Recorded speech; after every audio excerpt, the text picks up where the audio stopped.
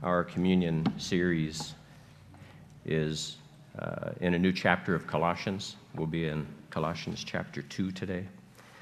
And before I read the text, I want to give you just a brief summary of Colossians 1. It's 29 verses, but we had 7 messages on it. We talked about how Paul commended the faith and defended the divinity of Christ early on. And then we ended the chapter with 3 aspects of our relation to Christ. It was Christ in place of us in place of Christ, and Christ in us. So Paul had gone into this really in-depth presentation of how we relate to Christ. And Colossians, of course, the whole New Testament is all about Christ. It amazes me that churches can lose sight of that fact as they go liberal. But as we move into Colossians 2, you again see a threefold aspect of Christ. And I'm kind of surprised that when I look at the different versions of the Bible, I see none of them use these headings, but yet after reflecting on it, it seemed kind of obvious. And so the first 15 verses break up nicely into 5-verse blocks. And so in the first block, Christ is our treasure. In the next one, Christ is our master. And in the next one, Christ is our Savior. And so today's message will talk about Christ as our treasure. And so I'll read chapter 2, verses 1 through 5. For I want you to know what a great conflict I have for you and those in Laodicea, and for as many as have not seen my face in the flesh, that their hearts may be encouraged, being knit together in love, and attaining to all riches of the full assurance of understanding, to the knowledge of the mystery of God, both of the Father and of Christ, in whom are hidden all the treasures of wisdom and knowledge. Now this I say, lest anyone should deceive you with persuasive words. For though I am absent in the flesh, yet I am with you in spirit, rejoicing to see your good order and the steadfastness of your faith in Christ. Paul is not unacquainted with getting personal in his letters. He shares a lot personally.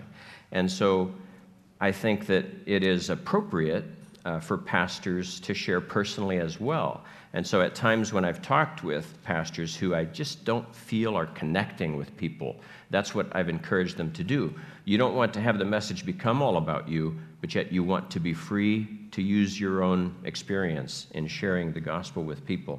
And Paul does that here.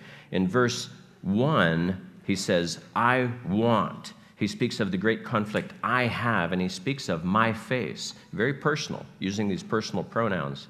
And then in verses 4 and 5, he says, this I say, I am absent, but then he says, I am with you. So he speaks of being absent with them concerning the flesh, but present with them in spirit. He gets very personal with them. Now we know, and if you've read the New Testament epistles that Paul wrote, you know he's very passionate for Christ. I don't know that there's ever a man who lived that was as passionate for Christ as Paul was. Just extremely articulate, extremely passionate. And yet, what I think can be lost because he's so passionate for Christ is his passion for people. He was, I think, a people person. Yes, he was an egghead. He was all intellectual. And yet he was also very, very devoted to people. And so he might have had trouble relating to people at that time, I think. He might have had trouble. He wasn't the overly charismatic individual that immediately connects with people. Yet he worked really hard to relate to people and to present to them Christ, the perfect Christ, and really the only means for them to connect with God. In verse 2 of this little 5-verse section, he presents his goal with these folks that he's wanting to connect to. He says this, that their hearts may be encouraged, being knit together in love and attaining to all richnesses of the full assurance of understanding, to the knowledge of the mystery of God, both of the Father and of Christ. He has these noble goals.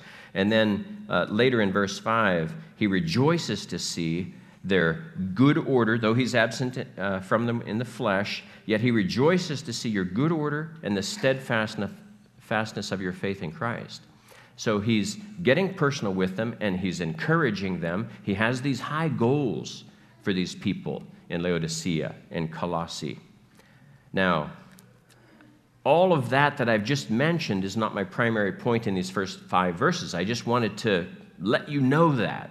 We don't want to get lost in Christ, because Paul really does minister to these people. And so what I want to focus on is what I titled the text, and that is Christ, our treasure. So that's obviously in verse 3. So he speaks of the Father and of Christ, and then this phrase is in reference to Christ, in whom, in other words, in Christ, are hidden all the treasures of wisdom and knowledge. All the treasures of wisdom and knowledge are hidden in Christ. Not just some, but all. Last week in the intro to worship, I spoke of a book I'd been reading, and it talked about gold rushes in the Old West. And I mentioned 3 in particular. The first was, and really the biggest one, and the one that we almost know, is the California Gold Rush of 1849. And so then a few years later, like 8 or 9 years later, there was the Pikes Peak Gold Rush in Colorado. And then within 4 or 5 years, there was the Montana Gold Rush up in what was called Older's Gulch. Tens of thousands, 100,000 or more men from all over the world flooded to these places. Now, in addition to these, there were other lesser gold rushes all over the West. And so you had tens of thousands of men flood into these places looking for gold, seeking their fortunes. And yet, some were successful at this. I told you that those that moved to California, 20% of them died within a year. And so not all were successful, but some were fabulously successful, and others were modestly successful. Now, really, at that time, across the country, if you were just basically a worker and you're making common wages, you probably weren't making more than $15 or $20 in a month. So not even $1 a day, maybe $1 a day, because you're working, even then you're working 6 days a week, not 5 like we enjoy. So these people were used to making low wages, but here they are panning for gold, and the cost of the supplies in these remote areas was so high that you were just sustaining yourselves by making $10 or $20 a week. I mean, you were just getting by because everything you had to pay for was so expensive. But over time, if you were successful, you could accumulate quite a nest egg. You could accumulate $1,000 in gold. Now, you might want to continue there, just like the gamblers do at the gambler's table. You might want to stay there and more. But some of them got wise. They're like, no, I want to get out of here. Well, it's not so easy to get out of these remote areas with your gold and your life. Because the first person you tell that that's your plan, suddenly word spreads. And now they're all on the lookout for you. And so many people would be killed trying to escape these gold mine areas with their gold. So they got wise. Well, I'm not going to take my gold with me. I'm going to bury it. I'm going to come back for it someday when the heat isn't on me. So now they have what instead of their gold? They have a little reminder that is called a treasure map. So they've made a little map to their gold. They're going to come back someday. So now they go off in this carriage. I don't have my gold. I don't have any money. No, don't look at me. They have this map instead. And on the map, they have a little thing, a little X that marks where they've buried their gold. X marks the spot. Now, for Levi's sake, I've got to share that he said I don't use enough movie illustrations recently in a Facebook post. And so if you remember one of the Raiders of the Lost Ark films, there was the one, The Last Crusade, and in it, he tells his class at the beginning, because he's a treasure, seeker, but he tells them, he said, now you don't find maps with X's on them, and you certainly don't find the X marks the spot. And then later in the movie, of course, he's standing in this library, and he sees that X marks the spot where they need to dig for treasure. Now, let me twist this around a little bit. Do you know in Christianity what X means? It's a Greek letter. It means Christ. It has come, early on in our Christian age, it came to mean Christ. I talked a while ago about that. We shouldn't be offended when we see Xmas. Some people are offended. They think Christ has been eliminated from the word Christmas when they see Xmas. No, it hasn't. That is Christ. A couple years ago, I am N. At first I saw that, I was like, what does that mean? It just didn't mean anything to me. And then, through discovery, I found out, that means a lot. That symbol, painted on those Christian doors, meant life or death for those people. And so that symbol was important. The X throughout Christendom has been important. It means a lot. And so what's interesting, even ironic, I would say, is that all of these maps have little X's on them that reflect great wealth, great treasure, that if only you could find what they're referring to, you go find this treasure. But yet it really also means Christ. So if only you weren't looking for that earthly treasure, you ought to be seeking the true meaning of that X. You ought to be seeking heavenly treasure. And Jesus said, where your treasure is, there your heart will be also.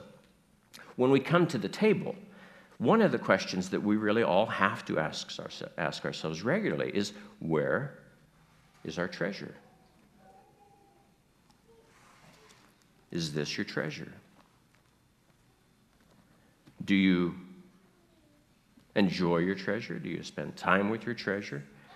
Or is your treasure somewhere else on this earth? Because this, of course, is a symbol of Christ in heaven. That's where Christ is. That's where our treasure is. That's where Christ is. He's our treasure. This merely points us to that treasure, makes us familiar, much more familiar with that treasure. So when we come to the table, you really are called to sacrifice earthly treasure. If your heart is set on it, if it is distracting you from the true spiritual treasure that you ought to be seeking, you ought to cast it aside.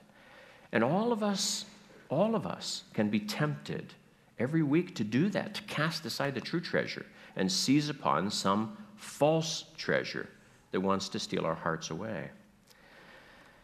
Lord, we thank you that you are treasure, that you are true, and that you have all of the treasure of wisdom and knowledge in you. And that wisdom and knowledge leads to, and that eternal life you have with you in heaven now. And we enjoy it in these physical bodies on this earth, but we look forward to that time when it will be made permanent and we will be made holy. We thank you, Lord, that now we come to this table to thank you for that and to cast aside all of the false treasures that might fill our hearts and minds. In Christ Jesus' name we pray. Amen.